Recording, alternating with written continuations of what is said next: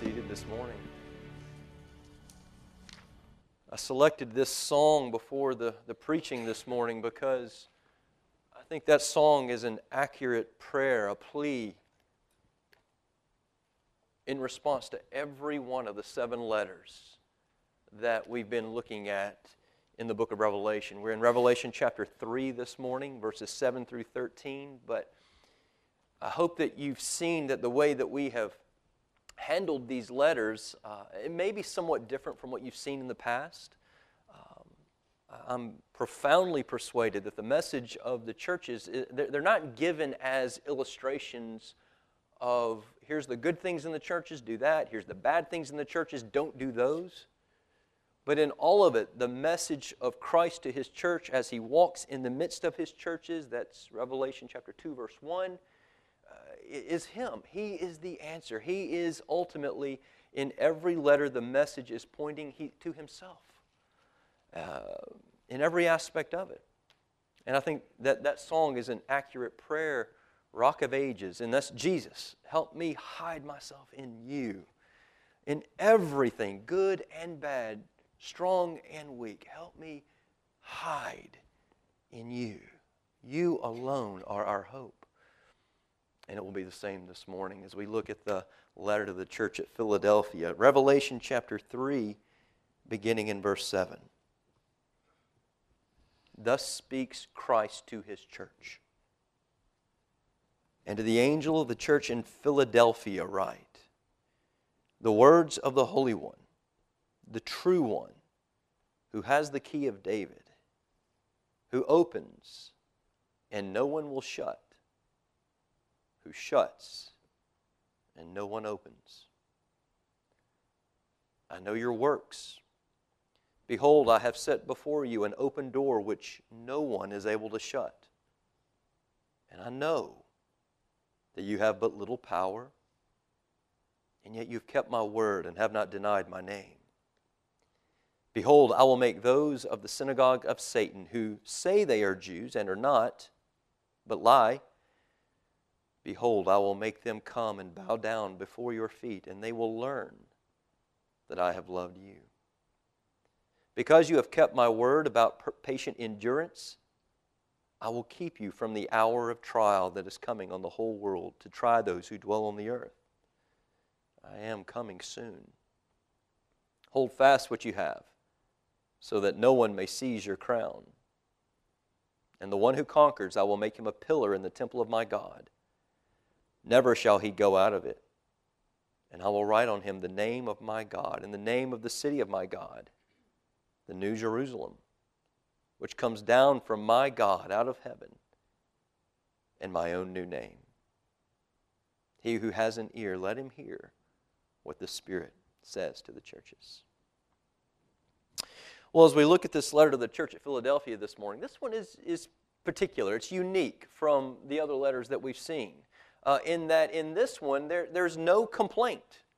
We've acknowledged a pattern in most of the letters where Jesus, who's walking in the midst of His churches, He's observing, He's acknowledging, He's drawing attention to different things, strengths, weaknesses. He's calling churches to repentance, to cling to Him, to return to Him. He's giving promises. That as we come to this one, there's no complaint that Christ has for this church. And I think it begs a question before we even get into it. So we're kind of doing a 30,000-foot view here before we get into the text. The fact that there's no complaint for the church at Philadelphia, are we seeing a perfect church? As we look at Philadelphia here, are we seeing, if Christ, who walks in their midst and observing things, He has no rebuke for them, is Philadelphia the perfect church? And the answer is, of course not. Absolutely not. Is this a church of perfect people who have matured, who have arrived, who have so grown in their relationship with the Lord that Christ just can't say anything to them? Absolutely not. There's not a single perfect person in the church at Philadelphia. There is no one who can stand before Jesus Christ and say, there is nothing in me lacking. I have arrived. I have attained perfection. There's no sin in me. I've reached maturity in every area of my life. There's nobody who can say that. So it's not a perfect church. It doesn't have a single perfect member. So what are we looking at here? It would seem that there would be all kinds of reasons for Jesus to rebuke this church, just as He's done with the others. Well, how are we to understand that He doesn't have this rebuke? I think it's this. He's not saying they're perfect. He's not saying they're arrived. But what He is saying is this. They're on the right track. They're on the right track.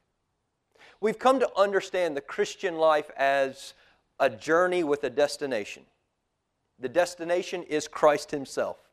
The destination is eternity with Him, in His presence, loving Him, enjoying Him, fellowshipping with Him, communing with Him in eternity forever.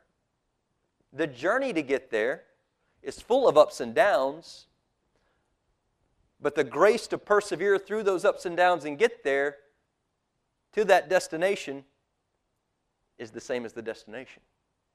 You cling to Jesus through those ups and downs.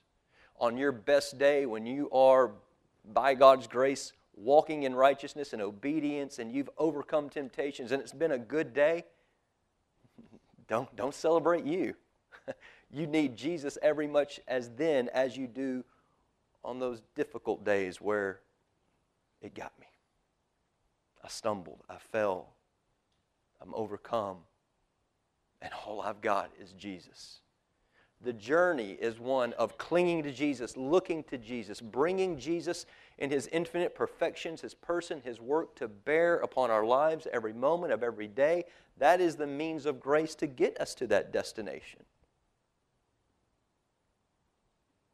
And the church at Philadelphia, they're doing that. They're not perfect.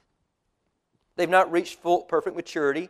They definitely need to keep moving forward in the Christian life. They haven't reached that eternal destination yet. They're still in this world. They're still here. They're still living in the Roman Empire. They're still facing these ups and downs. But I think what Jesus' message to them is, but you are clinging to me.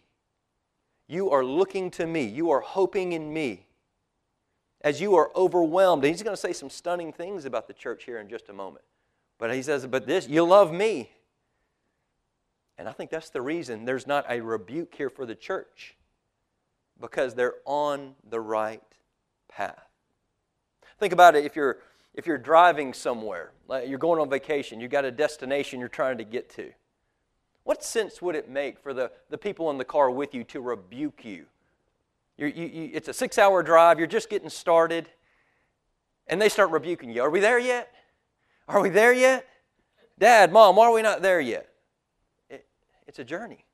Are we on the right track? Are we on the right road? Am I going in the right direction? Yeah? Well, then be patient. We're going to get there. And that's kind of what we have going on here. Christ looks at the church at Philadelphia, and they're on the right track. They're on the right road. And by that, I mean they are clinging to Jesus. They are hoping in Jesus. We're going to see they don't have much. They don't have much of anything. All they have is Christ, and they are holding on to Him. And this is the church to which Jesus doesn't have a rebuke. They're looking unto Him as their Lord, their Savior, their King, their treasure, their everything, their oxygen, their food. And the fact that they're not perfect is not a reason to rebuke them. And I think there's, again, kind of broadly speaking, there's a caution there for us as well. I think as followers of Christ, as followers of the King, we want to echo His sentiments. How our King speaks, we want to speak. And how our King doesn't speak, I don't know that we have the right to speak. And I think it's important to us to understand that when it comes to our lives and even ministry, there's always going to be dissatisfactions. There's always going to be areas where we're not as strong as we think we should be individually and corporately. But that's not necessarily a reason to rebuke. I mean, think about it with our children or perhaps your grandchildren. we teach maybe if you have a 4-year-old, a 5-year-old, a 6-year-old, maybe you're starting to give them some chores around the house. And if your 6-year-old child or grandchild, if you think back, is like mine, when I ask him to clean his room, or when Jamie asks him to clean his room, he doesn't clean it to the depth and capacity that she's going to do it.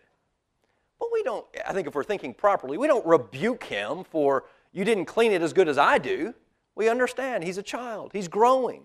Now, there are certain fundamental things that should be there, but as he matures, as he grows, those things, he'll grow in those capacities as well. And that's kind of the mentality here that Christ demonstrates for his church.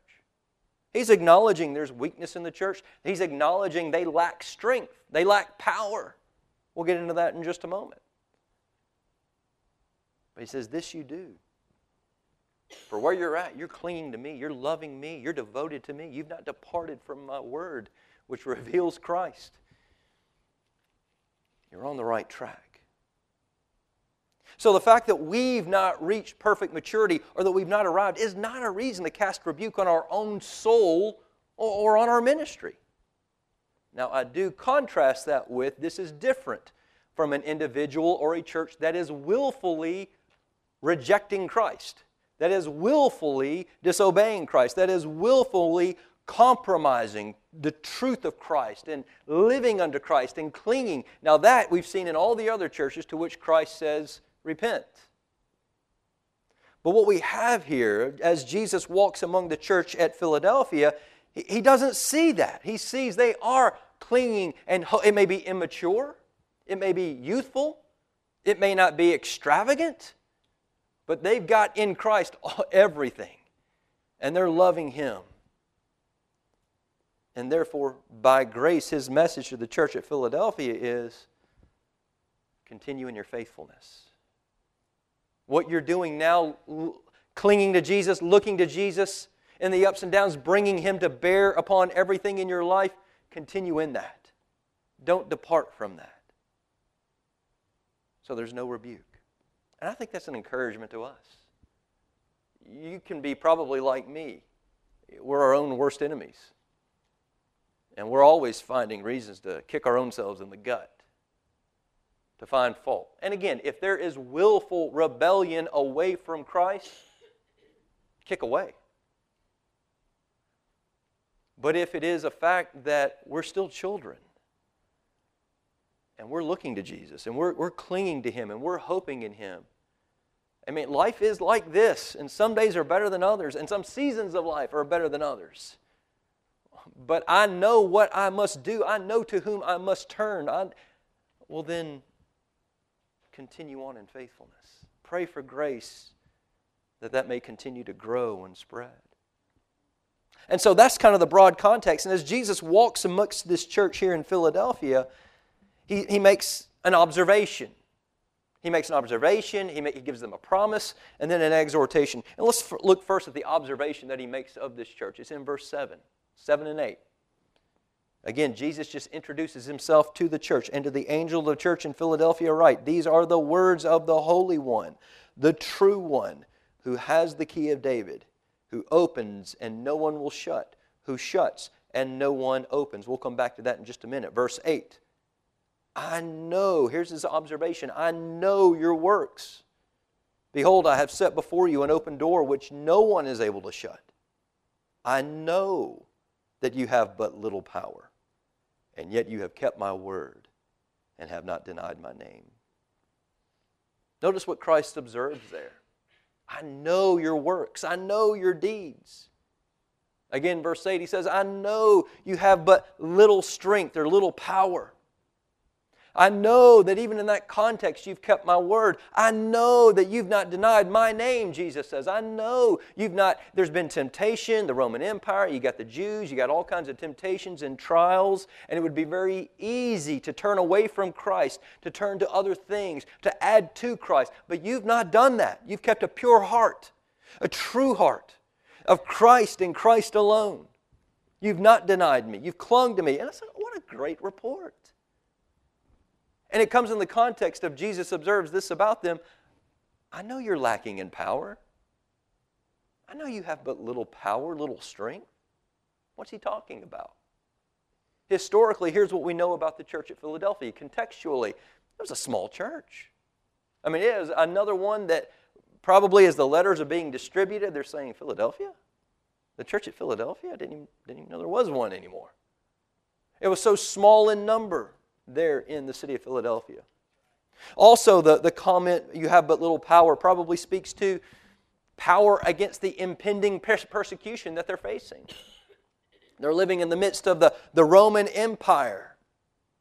And the Jews are ganging up on them as well. And the church at Philadelphia knows. We're weak. We're frail. There's nothing we can do to ward that off, to fight that off. All we can do is just cling to our King and hope in Him.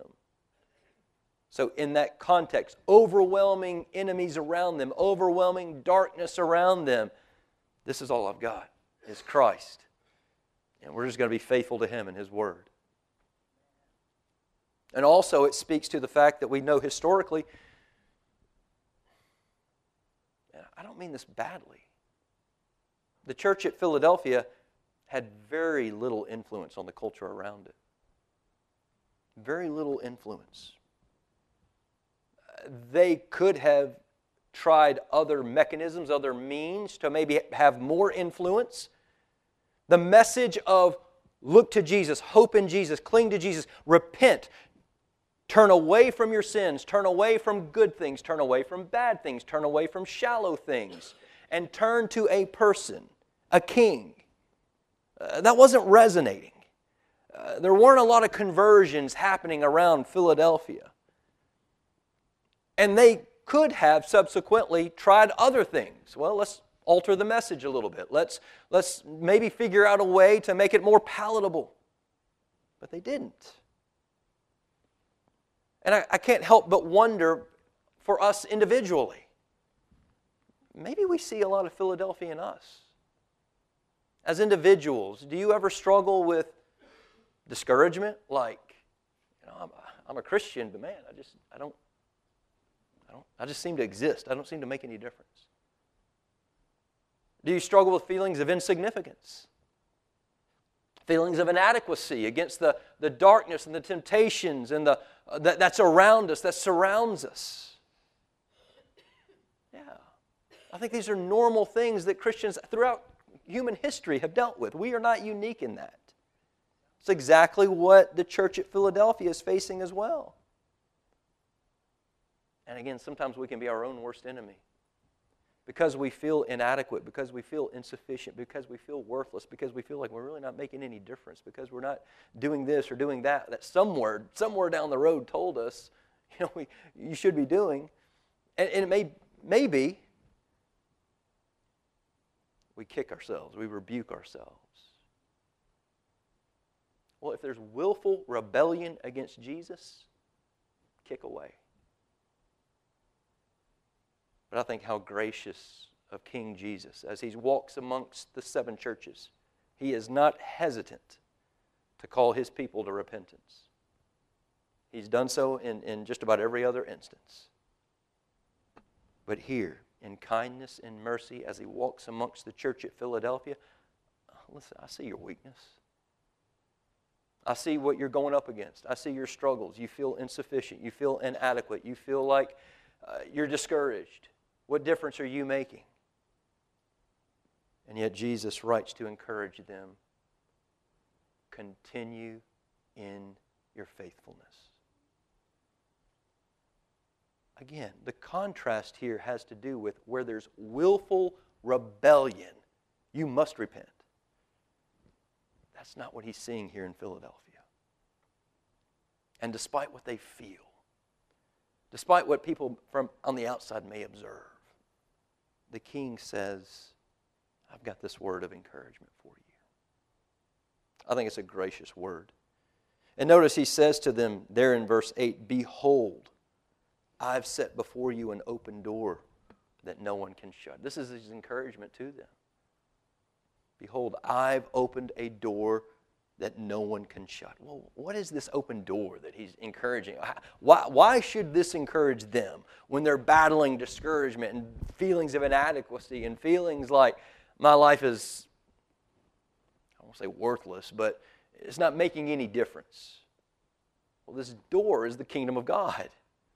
This door is entry into the kingdom of God, where in contrast to the kingdom of this world, the kingdom of Satan, in the kingdom of God, where Jesus rules, where Jesus is, where He reigns, where He is Lord, King, Savior, treasure, where He is all in all. And the open door means that the way has been made for these people in Philadelphia to enjoy that, to find their hope in that, to cling to that. An open door has been made for them to depart the kingdom of this world and to have citizenship in that kingdom. And we find Jesus addressing this early in His ministry. It's not news to us. When Jesus, well, even before Jesus arrives on the scene, we have John the Baptist entering the scene and laying out the message of the gospel. Repent. The first word of the gospel, repent. For the kingdom of God, the kingdom of heaven is at hand. Turn away from these things. John the Baptist came to straighten out the roads, to the high marks, to bring them down, the low marks, to bring them up. Meaning those who are prideful and proud and think they don't need Christ, they need to be humbled. And those who are in the pit of despair and maybe like Philadelphia here, struggling with discouragement and I'm unworthy, to bring them up and say, hey, level the ground and say, here's the road to Christ. Repent from all other things and turn to your King. The way into the kingdom is through Jesus Christ. It's through who He is and what He's done. The good news that God's Son has become one of us. He's taken on our race. He's become one of us and fulfilled the law's righteous requirements. He's done what you and I and our first parents, Adam and Eve, could not do. And simultaneously, that one went to the cross bearing God's wrath in the flesh through His atoning death on the cross, so that what happened after Jesus died on the cross? The temple veil was torn from top to bottom, expressing the Father's satisfaction with the Son's sacrificial death, His atoning death, and with the rending of the temple veil, the door is open. The door into the kingdom of God has been made accessible. That's why Jesus came. He lived. He died to open that door to the kingdom of God. And that's why back in verse 7, I said we'd come back to that in a moment. In verse 7, we have this reference of the words of the Holy One, the true One, who has the key of David. The key of David, who opens and no one will shut, but who shuts and no one will open. Well, what is this key of David? Well, this takes us back to the Old Testament, Isaiah chapter 22. There we have an Old Testament individual, Eliakim, who has the key of David. He's a representative of the king, King Hezekiah. And he has the key that gives access to King Hezekiah's throne room. You want into the throne room of the king? You've got to meet up with Hezekiah. He's got the key, it's called the key of David, into the king's throne room. Well, in that passage, in great folly, the Eliakim, who has the key, allows the enemy access into the throne room, and it creates a whole problem. But it's that key that Jesus is referencing here. That key is an allusion to the key that Jesus possesses. The key into the throne room, not of King David or of King Hezekiah, but of the King, Almighty God. And it's Jesus who has this key. We don't have the key. It doesn't reside within our power. It doesn't reside within our wills. He has the key. He's the one who opens. And if He opens, no one can shut. But when He shuts, cannot be opened. I set before you, Jesus says to this church in Philadelphia, with all their weakness, with all their lack of power, I set before you an open door. And Jesus has already said to them, I have the key to that open door, which means if I've opened it to you, you have access to me. And no one, not the Roman Empire, not the Jews, no one has the power to take that away from you, to tell you that you don't have access to me just because they have a different belief system. Jesus encourages them, and the language is emphatic in the Greek. It's behold, but the Greek there, look, I have put before your face a door, an open door. And an open door, it's an aorist participle, which simply means I've opened it and it remains open. I opened it through my death, the resurrection, and it remains open to you, church at Philadelphia. You who have not denied me. You who are clinging to my word. Yes, no, you're not a perfect church. Far from it. But you're on the right track because you're looking to me. You're loving me. You're holding on to me. I'm everything to you. You're on the right track. We're on this journey to this destination. The door is open. I'm holding it open for you. And as long as you continue faithfully looking unto Jesus, clinging to Him, you'll get there. You'll persevere to the very end. That's His encouragement. Jesus has provided Himself to them forever. It may feel like hell stands in front of you. It may feel like the enemy is overwhelming you. You may feel like your flesh is telling you it can't be. But these are the words of, by His own confession, the Holy One, the true one who cannot lie, who cannot be wrong, the one who holds the key, the one who opens the door and no one will shut it. The enemy may tell you you don't have access. Your flesh may tell you you don't have access. You may be rebuking yourself, which is appropriate if there is willful rebellion against King Jesus. That's not what's happening here. This takes great discernment. But if we're rebuking ourselves because we're not where we think we should be, Jesus says, keep looking to me. You're on the right track.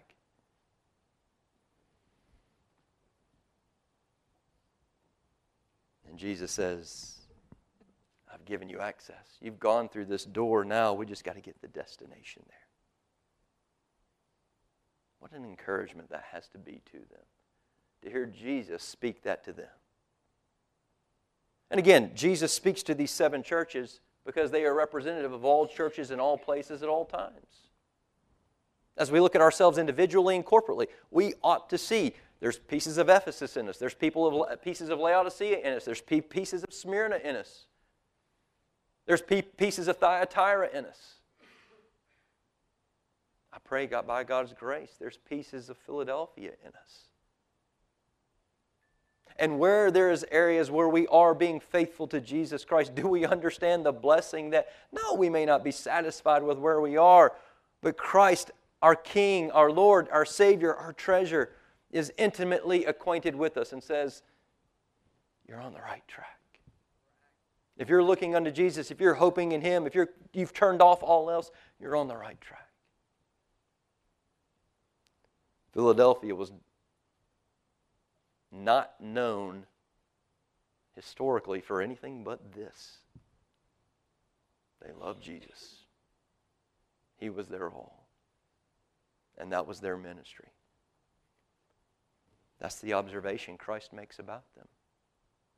And then, wonderfully, Christ makes a series of promises to them. Promises that are intended, again, to encourage and comfort them in the context in which they live. Verse 10, He talks about the hour of trial. Verse 10, because you have kept my word about patient endurance, I will keep you from the hour of trial that is coming on the whole world to try those who dwell on the earth. That's a peculiar statement. They're a peculiar promise in light of the book of Revelation and then the broader context of the whole Bible. Because here he tells the church at Philadelphia, I will keep you from the hour of trial. Meanwhile, he told the church at Smyrna, oh, there's more suffering coming. There's more affliction. There's more trial. There's more hardship. Some of you are going to be put in prison because of your faithfulness to me. Some of you will even die a martyr's death because of your faithfulness to me. And it can look as if what Jesus is saying, Smyrna Christians, you're going to suffer trial and martyrdom. Philadelphia Christians, if you just look at it just straightforward, you're not. I'm going to take you out of the world so that you're not going to experience that. The truth of the matter is, you've got to read deeper, and you've got to bring the whole of the Bible to bear upon what does this mean? What can it not mean? And I think what we have here, the Philadelphian Christians are going to suffer just like the Christians at Smyrna are going to suffer, and just like all the churches are going to suffer. In the Roman Empire, with the Jews. But the promise here is for those who are faithful to Jesus Christ, even through the hardships, you will be kept from falling into apostasy, which we've seen in other churches. You will be kept from turning away from Jesus Christ to other things in the midst of hardship, in the midst of trial. Don't we know from our own flesh, it's in those moments of weakness, there is the greatest temptation to turn away from Jesus. To turn away and to say, you know what, life is hard. You start to question whether Jesus really is enough, whether the Sunday morning thing we talk about, is it really making any difference? Doesn't seem to be. You know what? I'm just going to go ahead and I'm going to have my cake and eat it too. It's in moments of great despair, at least in my life, we are most prone to apostasy, to turn away, to flee, to depart from Jesus Christ. And the promise here is that as they are faithful to Jesus Christ, He's holding on to them. He's holding on. He's not going to let them depart. He's not going to let them flee. They will be kept from that in time of tribulation. The Roman Empire is coming down on them. The Jews are coming down on them. But Jesus says, I will keep you. I'm going to ensure that through the trial you go through, my hand is upon you. My protecting hand is upon you. I will shelter you. I will protect you. I will be the cleft in the rock where you can hide. And you will find I am that rock of ages. That you can find hope and healing so that even as the enemies do their worst to you, you will remain faithful to me. And again, this is why I say we've got to read this word to the church at Philadelphia in light of the broader context of Revelation and the broader context of the New Testament. Jesus said to the church at Caesarea Philippi, I will build my church, and the gates of hell will not prevail against it. That's what He's saying here to the church at Philadelphia. Same promise. I've built you. I've given you everything you need in Christ. And I will make sure that the enemy, even when they do their worst, will not prevail against you.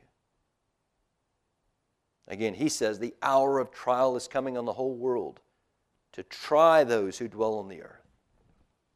How in the world is this little church of insignificant, inadequate people who by Christ's own admission have no power, how in the world are they going to survive the onslaught of the Roman Empire? How are they going to survive the cunning deceit of the Jews? How are you and I, as individuals who we profess are nothing special, how are we going to have any hope of battling against Satan, the flesh, the sin nature? Same thing He promises here. Your hope is in me. I will protect you. The hand of the sovereign Lord is upon you. What did Jesus pray for His people in John 17? Think about that high priestly prayer in John 17. Go back and look at that this afternoon in your own devotional time and in your own bringing Christ to bear in your life through difficult times. Jesus said, I do not ask, praying to the Father, I do not ask that you take them out of the world, but that you keep them from the evil one. You keep them. I'm not asking you to get them out of here. They have a purpose here. but that you protect them because the Roman Empire, because Satan, the flesh, the sin nature, everything is coming to bear upon them. I ask that you keep them from the evil one. You protect them in Christ. That's our hope. Jesus' words to Peter, Satan has desired to sift you, to have you, that he may sift you like wheat. But Jesus says, but I have prayed for you. What a blessed reality to think that right now, our King sits at the right hand of the Father, interceding and mediating on our behalf. We're familiar with that passage, the prayers of a righteous man availeth much, right? If that's true of you and I, goodness gracious, fall on your knees in praise and thanksgiving, because the prayers of the righteous man at the right hand of the Father on high availeth much for you and I in all of our circumstances. What a blessing that is, that Jesus here pours out to the church at Philadelphia. Satan desires to have you. The Roman Empire is coming on strong. The Jews are throwing all kinds of empty lies about you, and you don't have any power whatsoever. How are you going to survive? Look to Jesus. Because he, by his own admission, says, I am at my Father's right side, interceding on your behalf, saying, I died for them. I died for the church at Philadelphia. I died for Covenant Life Church. I died for Barbara Jones. I died for Kingsley Adebayo. I died for Emily Vergara. And so on and so forth, insofar as I shed my blood. I endured your wrath for this one. And this just always blows me away. The Father cannot say no to His Son. And I don't mean it the way that I can't say no to my son out of a emotional welling up. I mean He theologically, literally, because they are of the same mind, cannot say no to His Son. Such divine equality between the Father and the Son. And so when the Son prays to the Father, the prayers of that righteous man, they don't just availeth much, they are always 100% effectual. And Christ here says to the church at Philadelphia and to you and I as encouragement. And there's all kinds of enemies going on around you, and your hope is not in your power. You don't have any. Look to me. Look to me at the right hand of the Father. Appropriate what I'm doing at the right hand of the Father, and bring that to bear upon your life. And then in verse 11 he says, and I am coming soon. Again, this is another word of encouragement to them. This is language we're going to get used to hearing in the book of Revelation. And as we go through it, it leads to all kinds of speculations. Coming soon, coming soon. When? Not the point. The point of this is what care this King has for us. That in spite of ourselves, He's going to come back for us. The promise of His coming soon elicits questions of when, and those detract from the real issue, falling down over the promise that for all we struggle with in this world, this King who loves us at the cost of His own life, His own blood, His death, His resurrection, is coming back for us. That's the issue. That's the marvel. I wonder if you're like me and like the church at Philadelphia, in the midst of trouble, in the midst of trial. You find yourself asking, does He really care? You ever uttered those words? Maybe in a moment of weakness you've uttered it to somebody else, but usually those are words we keep here and up here. You ever found yourself shocked that you asked yourself the question, that you had the audacity to even utter the thought, does He even care? Taken aback by it? Because we know the Lord who died for us, shed His blood for us, went to Calvary and endured the unmitigated wrath of God, drinking the cup to the full for us. how dare I ask, does He care for us? The answer is obvious. But we are but children. We are weak. And He knows you have but little power. And He understands that at any moment, as our King sovereignly rules over our lives for His glory and our good, we ourselves may struggle to understand. We ourselves may struggle to understand His timetable. We ourselves may really be unable to connect the dots and see how a God who professes to care for me would allow me to go through this, whatever this is. And we're not alone. Maybe you've heard of the old Christian William Cowper. William Cowper, a hymn writer. He was a man whose life was described as, quote unquote, by John Newton, the author of Amazing Grace, one long accumulation of pain. William Cowper struggled with depression, led him to attempt suicide on at least 4 occasions, intentionally trying to take his own life. By the providence of God, he failed. He was never successful. And he was burdened by this question of how a God who professes to love him and care for him would allow him through all the trials and afflictions that he's gone through. And his best answer was I just want out. And I bet in this room, there's a good number of us who understand exactly what he was thinking. There's so much we don't understand. But it was knowing God, looking unto Jesus, that helped him to cope. And he penned these words after his last failed suicide attempt. A couple of years later, but God moves in mysterious ways is the title of it.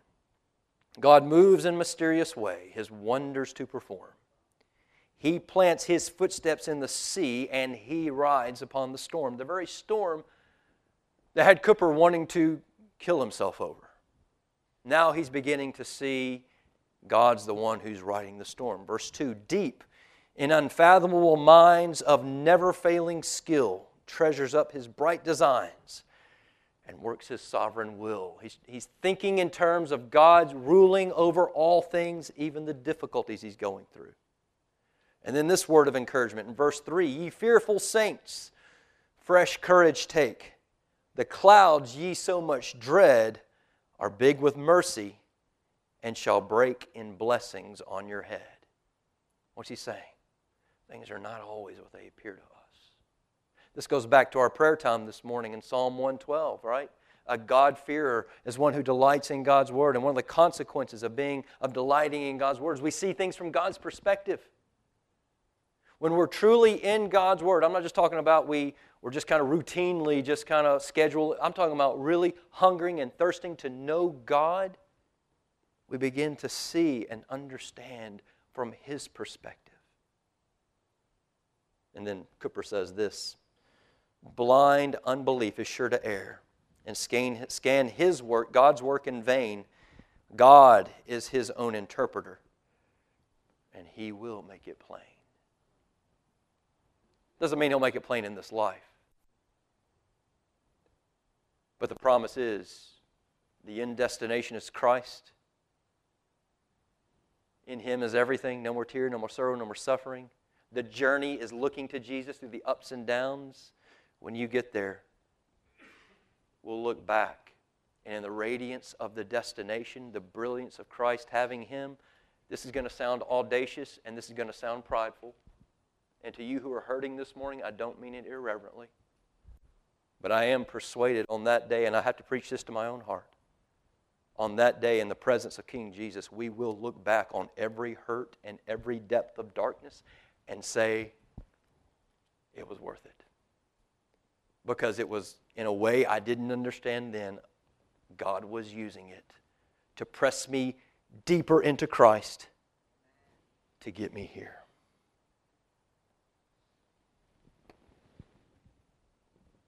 Does He care? Of course He does. He cares for all His little ones, all His little sheep. He cares for His little churches, even little church at Philadelphia. I'm coming soon. And this is just beautiful imagery. It's to this little church that no one would acknowledge. I will make him, verse 12, a pillar in the temple of my God. Man, it'd be nice just to be a pebble, right? A pillar. Something majestic, something powerful. This weak, fledgling, frightened, cowering church facing the onslaught of the Roman Empire. Nothing. They feel so inadequate. They feel so insecure. They feel insufficient. They feel discouraged. It says, I'll make you a pillar in the temple of my God. And I will put the name of my God and the name of the New Jerusalem and my own new name on you. What wonderful promises. He's telling this church, look, I know times are hard. I'm in control of the. You need a different perspective. You need to see things not as you see with physical eyes. You need to see them as I see them. So look up. Look up. Because eye has not seen, nor the ear heard, nor has entered into the heart of any man what God has prepared for those who love Him. Look up. Look to Christ. Cling to who He is and what He's done. Listen to His promises. Listen to what He says. The promise is, even while He's there, and He promises to come soon, and soon may not be our timetable, when He comes, He's preparing you for something altogether glorious, a new existence, a new identity, a new heavens, a new earth, in which He dwells and rules over His people joyfully forever. Do you see what He's doing? He's giving them something to hope in, to encourage them, to comfort them. He's saying to them ultimately what Paul says, nothing can separate you from the love of God. Not the Roman Empire, not the Jews, not yourself, no matter what Satan says, no matter what the flesh says, no matter what the world says, not life, not death, not angels, not principalities or powers, nor height, nor depth. Anything in all of created order can separate you from the love of Christ. And so he closes, as he does all the letters. He who has an ear, let him hear what the Spirit says to the churches. This is Jesus' way of saying, not just to Philadelphia, but to you and I. Notice he's writing to one church, right? Singular. And yet he says, he who has an ear, let him hear what the Spirit says to the churches, plural. He doesn't intend this for just one church. He intends this for his churches in every age. The question is, are we listening? The easy thing is to shrug our shoulders, kind of act like Jews almost. We've done our religious duty this morning. We came to church, we came to prayer, we worshiped, we heard the preaching, we leave here. We did it. And if you want to do that, may God have mercy on your soul. Because when Jesus speaks to his churches, he intends for his people to hear and to apply. Dear friend, are you listening this morning? Do you hear what he is saying to you? I'll keep you. I know it's hard. I'll give you a new name. A new vision of a new Jerusalem coming down out of heaven as a bride adorned. Keep your eyes on Christ. Keep your eyes on his great promises. Cling to him. That's who you are. And as you're looking unto him, you'll be conformed to his likeness. That's the means to get to the destination. Remember who you are. Remember your King. Remember what he's done and appropriate it. If you are a Christian here this morning, covered by the blood of Jesus, you've repented of your sins, you've turned away from all things and returned to your King. If you're justified by faith alone in Christ, then know this. Jesus has done it all. He's died and taken on the wrath of God for you. He's risen. He's opened the door to the kingdom. And He says no one has the power to shut it. And He knows you. We've seen this in all the churches. He knows you. He knows your struggle. He knows your strengths. He knows your weaknesses. If you're here this morning and you just feel powerless and lethargic, and He knows. He knows your imperfections. And here He says, and oh, by the way, I'm holding you. I'm praying for you. You think the prayers of a righteous man availeth much. Hey, the prayers of the righteous man, they cannot fail. And I'm praying for you moment by moment every day of your life before the Father. And He's promised to make you, no matter how insignificant, as a true believer, a pillar in the temple of God. And promised eternal union with Him in His presence forever. Do you hear? There's one other person here who needs to hear. It's the one who's keeping Christ at arm's length. It's verse 9, behold, I will make those of the synagogue of Satan who say they are Jews, but they are not. They lie. It is possible to be here this morning, to be here every Sunday morning, and to open the same book that we open, sing the same songs that we sing, pray the same prayers that we pray from Psalm 112, and yet your heart be distant from Christ. You're religious. Maybe you're here this morning because you had parents who grew up getting you to church, and it's just what you do on a Sunday. You're a good person. You're a moral person. You're a religious person. You're a good Jew, but not a true Jew. Paul makes that distinction. Not everyone who claims to be a child of Abraham is a child of Abraham. It's those who look like Abraham. They live by faith in Christ and look to Christ and hope in Christ. And it could be even here this morning. They're here who say the name of Jesus, but everything I'm saying up here just sounds like fanaticism. Sounds like, well, you're just...